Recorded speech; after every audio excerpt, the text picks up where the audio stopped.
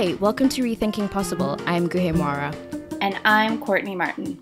On this podcast, you'll hear stories about how social innovators are tackling the world's biggest problems and rethinking what's possible to build a better future. And this is our last episode of the show. If you've been with us through all 10 episodes, thank you so much.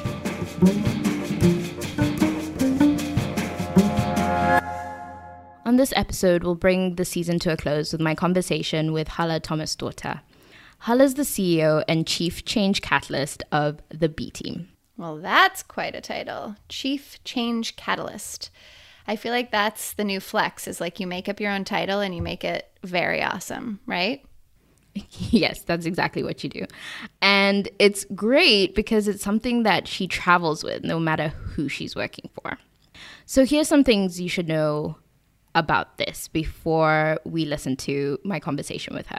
The B Team is a group of courageous business and civil society leaders working together to transform business for a better world. Ultimately, I've come to understand it as they're trying to think about how to create better, more inclusive corporations and ultimately economies. And I was curious to speak to her because I just think that we think so much about these big problems that we're trying to tackle.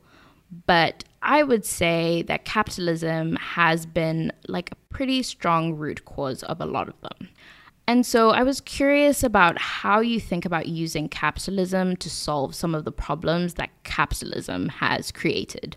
Yeah, there's also an interesting parallel here. I remember our first episode was with Rodney Foxworth, who focused domestically in the US on inclusive economies and racial justice. And Halla, now our last, is looking at the same thing, but through this global and sort of scaled up lens, different demographic, different context. But it's fun to see it sort of coming full circle.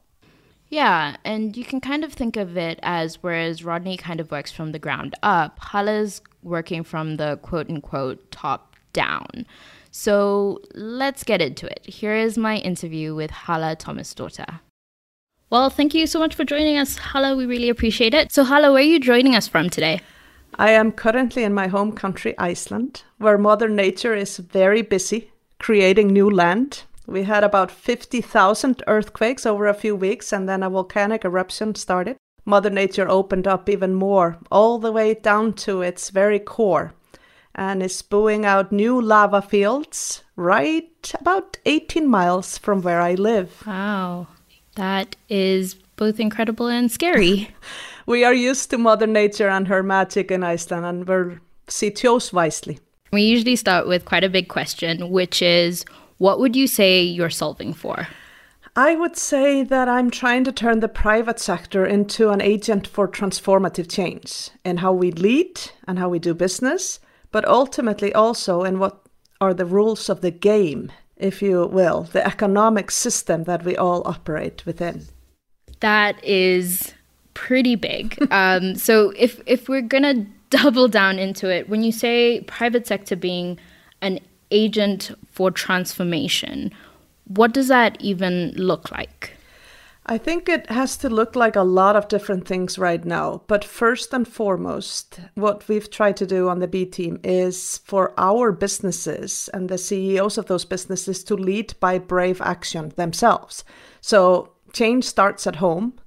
And each of our leaders is trying to set a braver example in terms of tackling the challenges we're facing, from climate to inequality to trust. And more recently, COVID came on top of all of the challenges we were already addressing.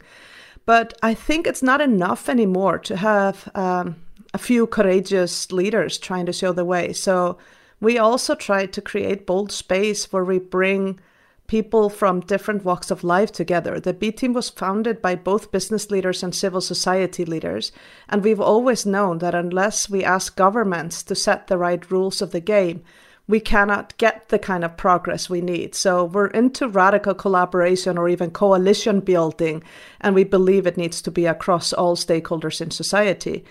And much more recently, we are really trying to get better at what I would call 10 times bolder storytelling, because many businesses are doing great things. And many business leaders know they need to do more, but don't know how. And so telling the stories of those who've gone before them and not necessarily found all the answers, but rumbled with the tough challenges and questions we are facing. We need to be sharing stories of what is working and what isn't working, and what are some of the ways that we can work together. And it can no longer be about just your business. It has to be about bringing your sector along, bringing your stakeholder system along, bringing your country along, because we're running out of time. We have massive challenges in front of us, and we cannot lead the changes we need without coming at it from so many different stakeholders working together in a way that we have never been able to do before. It seems like the B team has quite a top-down approach, and you talk a lot about incentivization. So those in charge of the kind of change that we're going to need to see aren't necessarily feeling the very real effects of where our planet has gotten to. So the smallholder farmers who are facing drought or, plagues of locusts, or, the women or minorities who don't see themselves really reflected in global leadership. So how do we think about incentivization for those who aren't necessarily feeling the first pinches of where our planet has actually gotten to? I think that's a great question and very timely. And I think part of the problem is that I think in many ways we live in echo chambers, all of us, and we are deeply divided everywhere.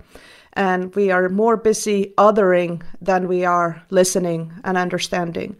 And so one of the fundamental approach to change that B Team has always tried to take is to make sure that while we believe that you could call it existing power needs to get better, whether it's in government or in business or in civil society, new power or emerging power needs to be at the table. And I would really like to highlight what I think are 3 levers that are needed to shift mindsets in existing leadership. I think the first lever that I'm very passionate about, and we increasingly try to work deliberately on at the B Team, and that is what I would call the time horizon problem. Right now, business is operating on a quarterly time horizon because that's what investors and the capital markets expect. And so no big, great, transformative things happen in a quarter. It just isn't like that. It's much more of a long-term journey. And so I think the key lever to shift that mindset is to get the next generation more squarely at the table. And so one of the things we've done at the B Team to try to do this is we've had intergenerational dialogues between global CEOs and climate activists on the front lines. And some of those conversations have led to some of these large global companies establishing sustainability councils or shadow boards or bringing in the next generation once a year to question and challenge its boardroom. So I think the next generation is a key lever to help shift our time horizon. And then the second lever that I'm very, very occupied with now, and we at the B Team have a campaign that we call Change Who to Change How, which is very much our push to shift our definition of success and the way we lead. And we don't think we can do that without reaching gender balance and racial and ethnic inclusion around the key decision-making tables. We do believe that if we don't change the boardroom and the C-suites, if they stay at what they currently are, 90% or more white men, we're going to get a male, pale, and a stale world. We're not going to innovate and transform the way we do things. And last but not least, we need to shift our governance philosophy or principles even. We have been going by the shareholder primacy, where we think that the only purpose is to serve them and maximize wealth for them.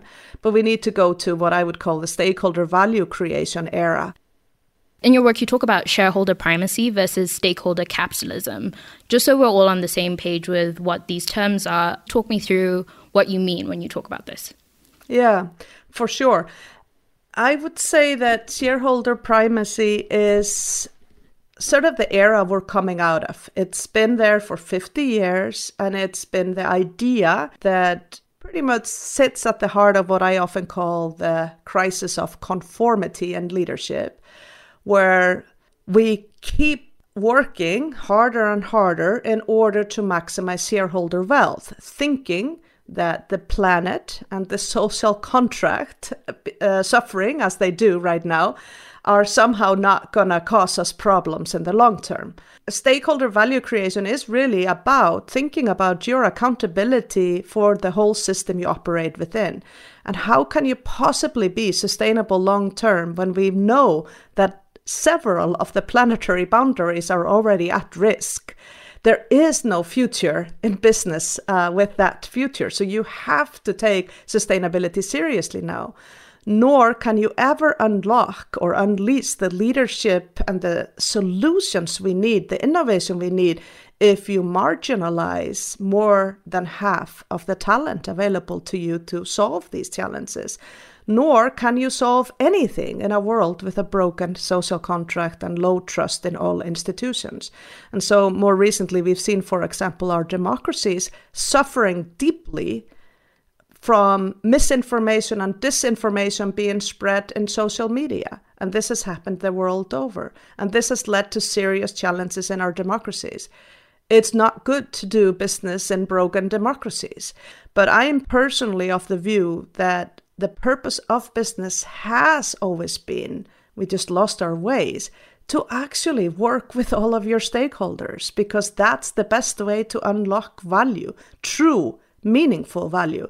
But since we've only been measuring financial profit, we haven't really been measuring the damage we've done, nor, for good businesses, the positive contributions that business makes, because fortunately, many do.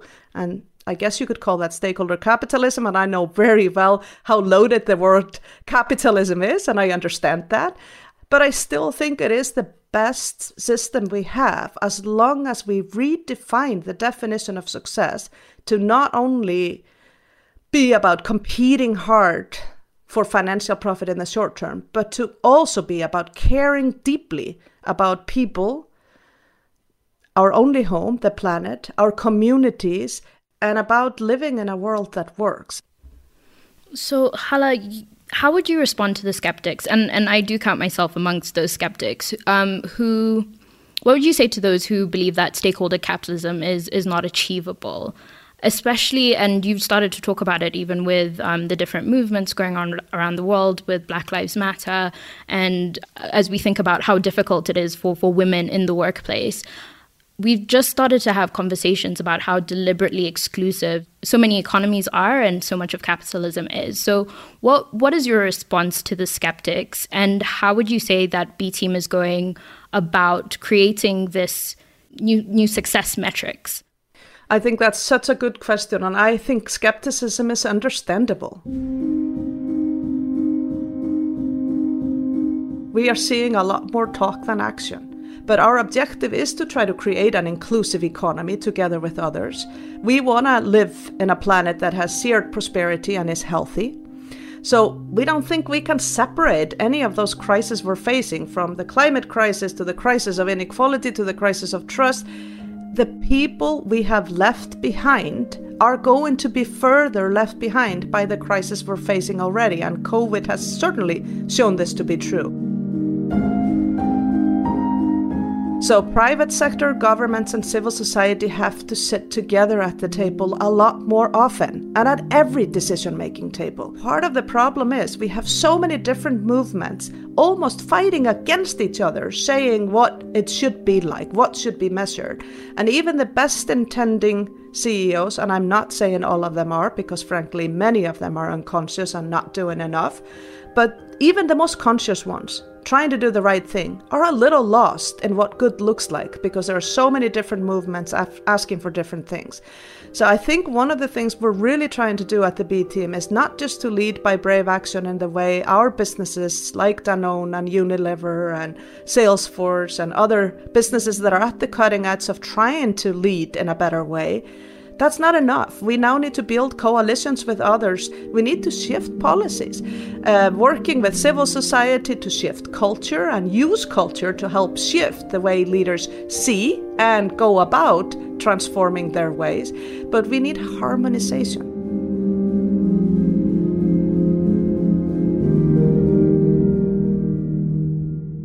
So I don't have a silver bullet. Guhe, but I really believe that it is about brave action, radical collaboration, and really principled advocacy around holistic measures in business becoming fast the new norm and no longer accepting the Milton Friedman era and just calling the end of it.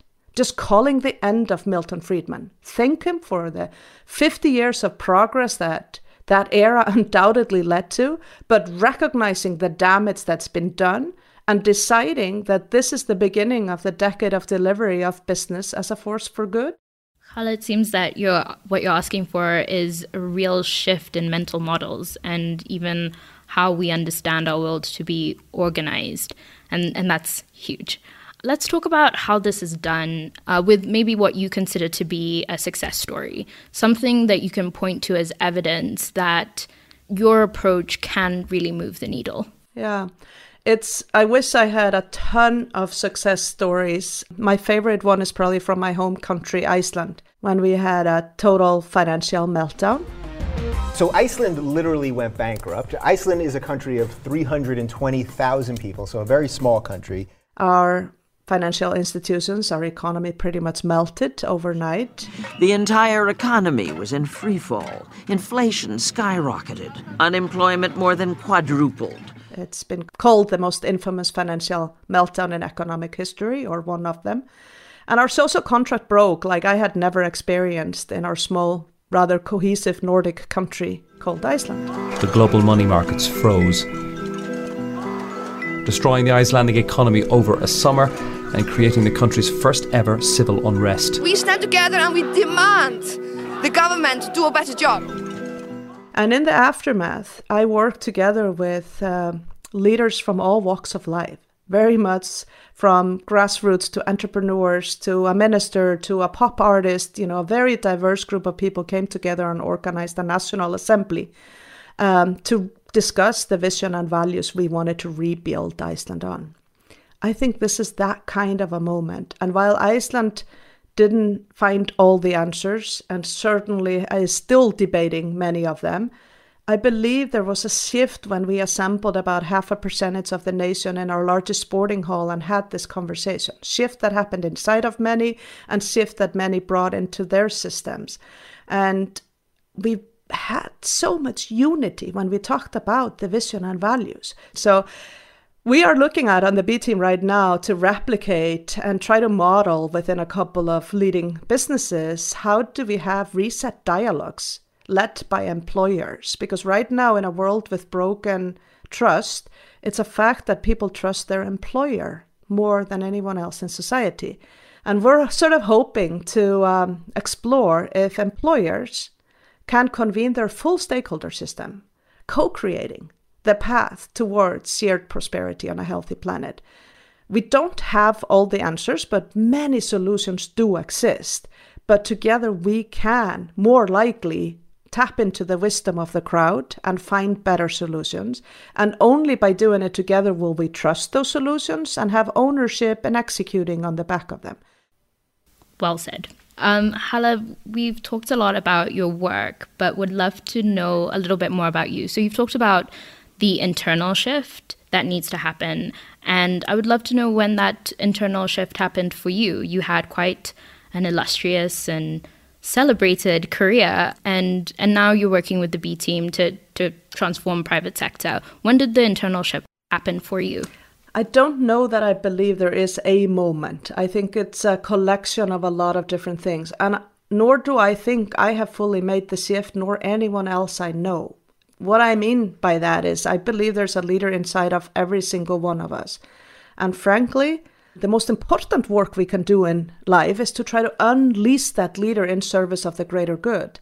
And I think it's a journey. And so I would credit some of my conscious racing to where I was raised and by who I was raised. I was raised in Iceland, a Nordic country where sustainability and equality are more normal than in many other parts of the world, where capitalism has been practiced with greater compassion than in many other parts of the world.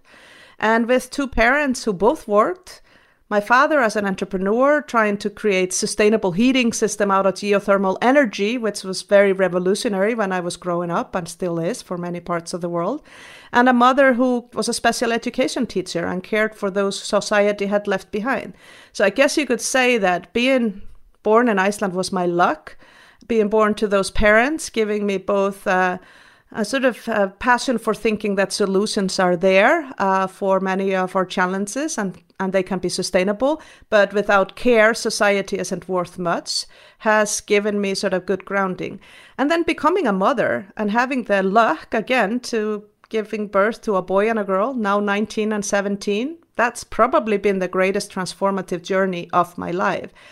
I've struggled with everything I've done, and you may see I've had an illustrious career. I would just say I've actually failed a lot, and I think that's been part of the gifts that life has given me, because I've often taken on something that people didn't believe in, and I've often been asked not to do something or discouraged from doing something because I have had this, I guess, this inner longing to do right by my children and their generations and the next generations. I've always sort of had that inner voice in me. I left corporate America because I didn't find meaning there.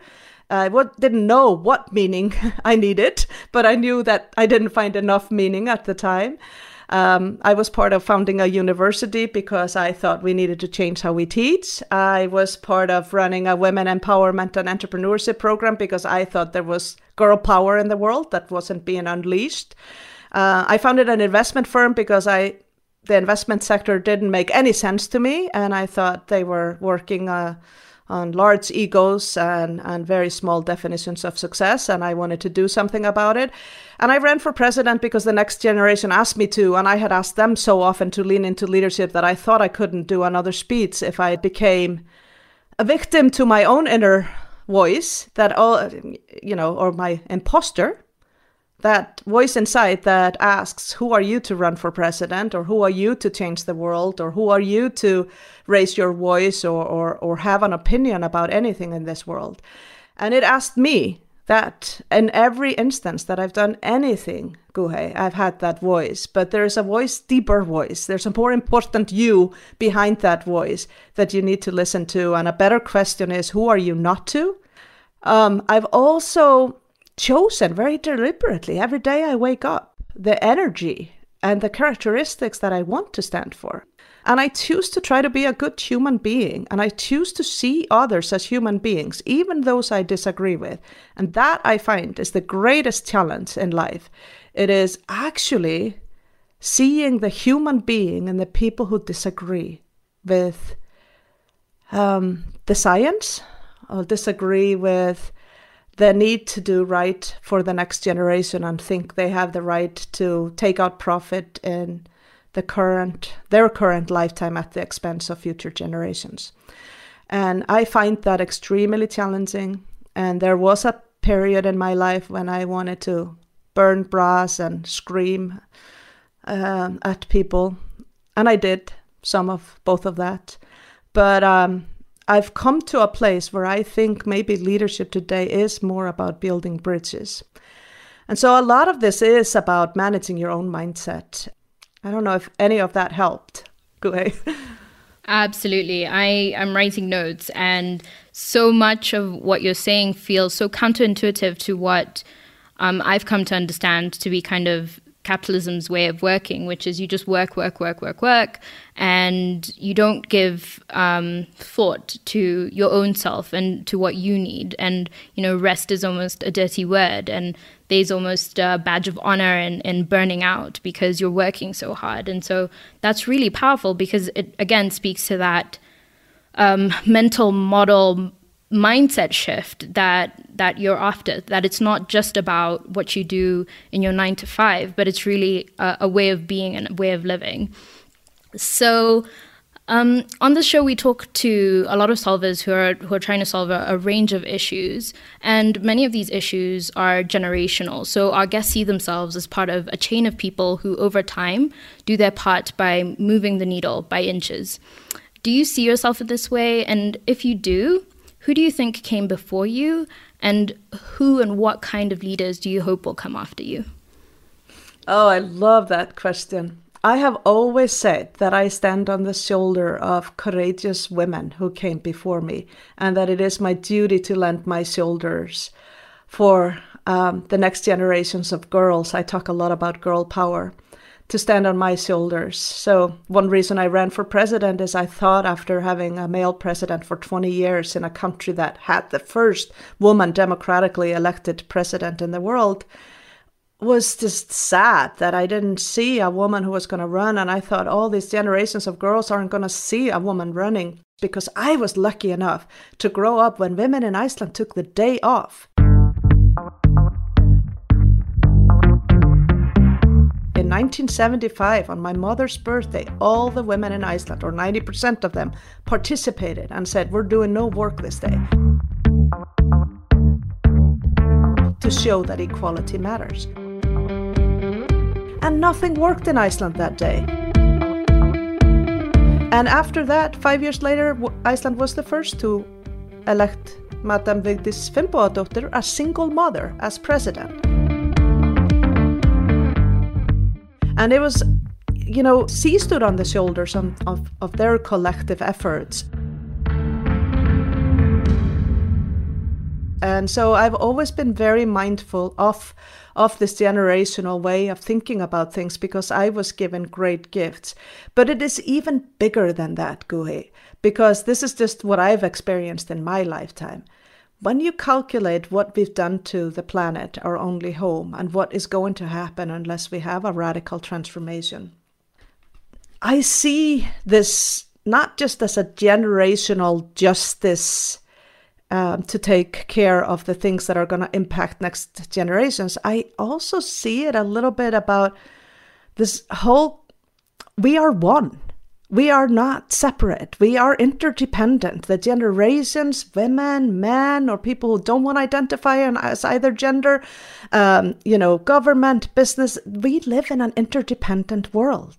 We've been told a story that we are somehow separate and have separate value. And so I think a lot about what I do as I'm just doing my piece in that oneness. And the only way I can try to do my piece in that oneness is if I can have one life. I have never been able to separate work and life.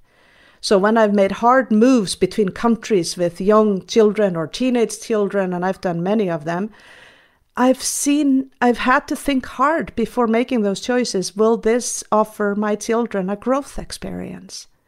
Will they be better at being one with the world if they know more of the world? And I think the same about my husband, who has given up his things to support me, and vice versa. So I think I'm not one of those women who talks about work-life balance, even if balance is one of my principles in life.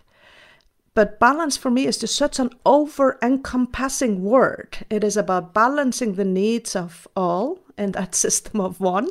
It is about balance of taking care of myself and taking care of my only home, the planet. So I think I would like to say that maybe, and now I'm going to go out on a limb here, maybe us women have a more systematic view of success, a more whole view of success.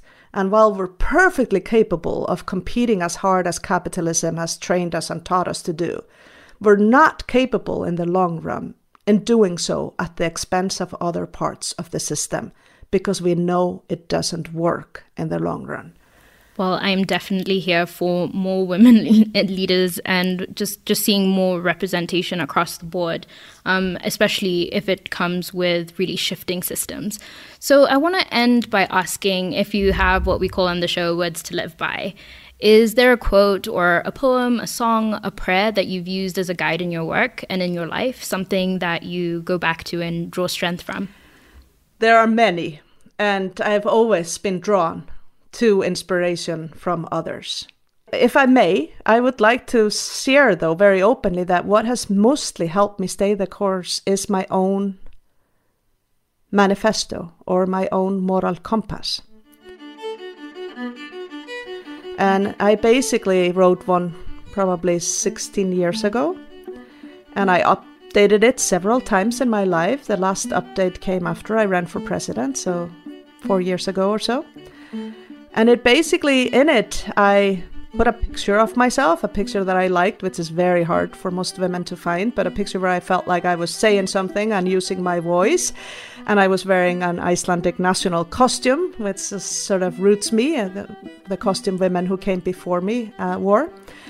And in it, I gave myself a title, so it wouldn't matter where I was working. I wouldn't attach my identity to the role I was in at the time, because we go in and out of roles. And I gave myself the title Change Catalyst. And so no matter what I'm in, including when I became CEO of the B Team, I added CEO and Chief Change Catalyst, because I wanted to remind myself that I was in this role to be a change catalyst.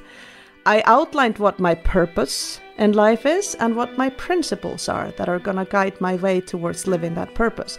And my purpose is basically, very simply put, and perhaps not elegantly, but I like to keep it simple, to inspire and empower authentic, gender-balanced, and principled leadership.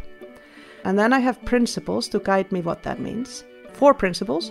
Freedom to be me, to never forget about that real voice, that real me that sits behind some of the nonsense that I often confront in my roles. Number 2, courage to lead change, to remind me that it's about courage. So even if I don't have the confidence, I can go ahead and try things because I need courage to lead change. Balance, to be at my best, which is both about life-work balance, but it's about all those other balance we spoke about. And inclusion, because we beats me. And this is very much what guides me, and I go back to when I'm making a decision. I had to think hard when I was asked to become CEO of the B Team, if I could live my purpose and really meaningfully live my purpose in that role, if I could live by my principles in that role, if I could be a change catalyst in that role.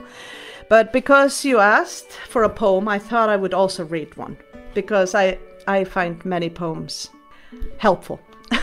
And in my dark days, I often look to poems. So this one is from Rupi Kaur, who you may know. I don't know it by heart, but I love this poem. The necessity to protect you overcame me. I love you too much to remain quiet as you weep. Watch me rise to kiss the poison out of you. I will resist the temptation of my tired feet and keep marching, with tomorrow in one hand and a fist in the other. I will carry you to freedom. Love letter to the world. Wow, I love Rupi Kaur, and that's just incredibly powerful. I know I have homework as well, because I need to think about what is my personal manifesto and how does that become some words that I can live by. Hala, thank you so much for sharing all of your wisdom and all of your thoughts today. Really appreciate your time. Thank you, Guhe. I really enjoyed speaking with you. I hope to meet in person. Man, Hala, she came to play. That was really fun. I love how you pushed her on the plausibility of what she called stakeholder capitalism, right? I was wondering, did you feel more or less cynical about capitalism after this conversation? Well, I think that I feel kind of the same, which is still really, really cynical. I just don't believe that if the thing that broke us can really fix us. But the thing that I was really inspired by with Hala was, 1, she wasn't defensive about it.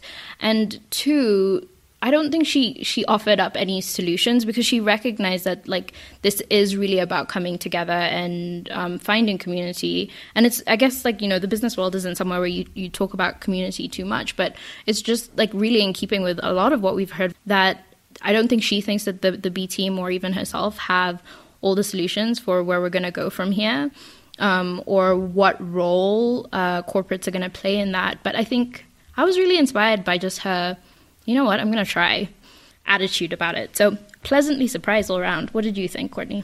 I do find her to be just, her sort of enthusiasm is so infectious, and her humility.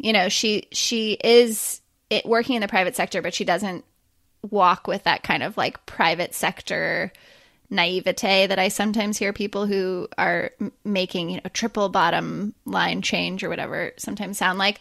One thing I was thinking about is you tend to hear people say that women grow more radical with age. And I was kind of like thinking about you guys, this intergenerational conversation. And I was thinking like, in some ways you're more radical because you're saying like, we're not using the master's tools to dismantle the master's house, like screw capitalism. So one could perceive you as far more radical. But then I was also like, oh, it's kind of radical to be like, change is so needed. It's so urgent. And I've seen a lot. I've been around a lot in Hala's case. She's worked in government. She's worked in so many sectors. And I refuse to take a stance where I'm not going to try to move the private sector. Like, there's actually something kind of radical in its own way about that. Do you know what I mean? Yeah, no, I completely agree. And I think that the thing that Hala has is credibility within that space that, you know, I'm happy to, you know, tell whichever corporates that capitalism is in the way. But what I come off as is naive. But she has the experience and the gravitas to, you know, be heard in those rooms. And I think in those pale, male and stale spaces, you do need someone who speaks the language. Everyone needs to come and get their people, and Hala's come, you know, she's gone to go get her people. Yeah, that's really well put. And I think it speaks to this larger, you know, urgency. We need all in this ecosystem of social change, like there have to be all kinds, right? We need people who want to be in the private sector pushing there. We need people who want to be within the public sector working in government. We need people who want to be a nonprofit. We need like total anti-organization people who are making art and, you know, hitting the streets and organizing. It's going to take all of us, which I think is actually a beautiful segue to this is, you know, our last episode of this season. It is. And we had, you know, speaking of our people, we've gotten to talk to so many incredible people, and we've gotten to be in conversation over all these episodes in a way that's just been such a gift. So I want to say thank you to our listeners, and thank you to you, Guhe. Yeah, well, thank you too, Courtney. I've really enjoyed just how much I've been challenged, how much I've been moved by a lot of these conversations. I definitely didn't come into this thinking that I would come out so enriched. And I hope the listeners have been as well. Yeah, please, if you have enjoyed this season, let us know. And let us know who you would be most excited to hear us talk with for future season. What issues do you wish we had explored? What did we get wrong? We really genuinely love feedback. I hope you've gotten that from Guhe and I, and who we are over the course of this is that like we are works in progress, and we're just really interested in hearing what you thought, warts and all. And, you know, we can't wait to speak with you again sometime. This podcast is brought to you by the Skoll Foundation, powering social innovators to transform our world. Rethinking Possible is produced in partnership with Aspen Ideas by Golda Arthur, with help from Jessica Flutie, Ava Hartman, Ryan Jacobs, Trisha Johnson, Daniel Marcus, Marcy Krivonen, and Zach Slobig. Our theme music is by Wonderly. Thanks for listening. Hey listeners, quick thing. If you're new to the show, welcome. We hope you're enjoying listening to these conversations as much as we enjoy having them. And if you're already a subscriber, a fan, if you will, then you'll notice that we've had a bit of a rebrand by changing the show's name to Rethinking Possible. Hey, different name, same conversation, same great co-hosts, with some of the world's most extraordinary people trying to solve some of our toughest, most complex problems. We still love complexity. You know, we should have just called the show Complexity. There's probably a trademark on that, though. You think? I do. It's cool. I kind of like Rethinking Possible. I do, too. It does what it says on the can, man. Thanks for listening, and see you on the next episode.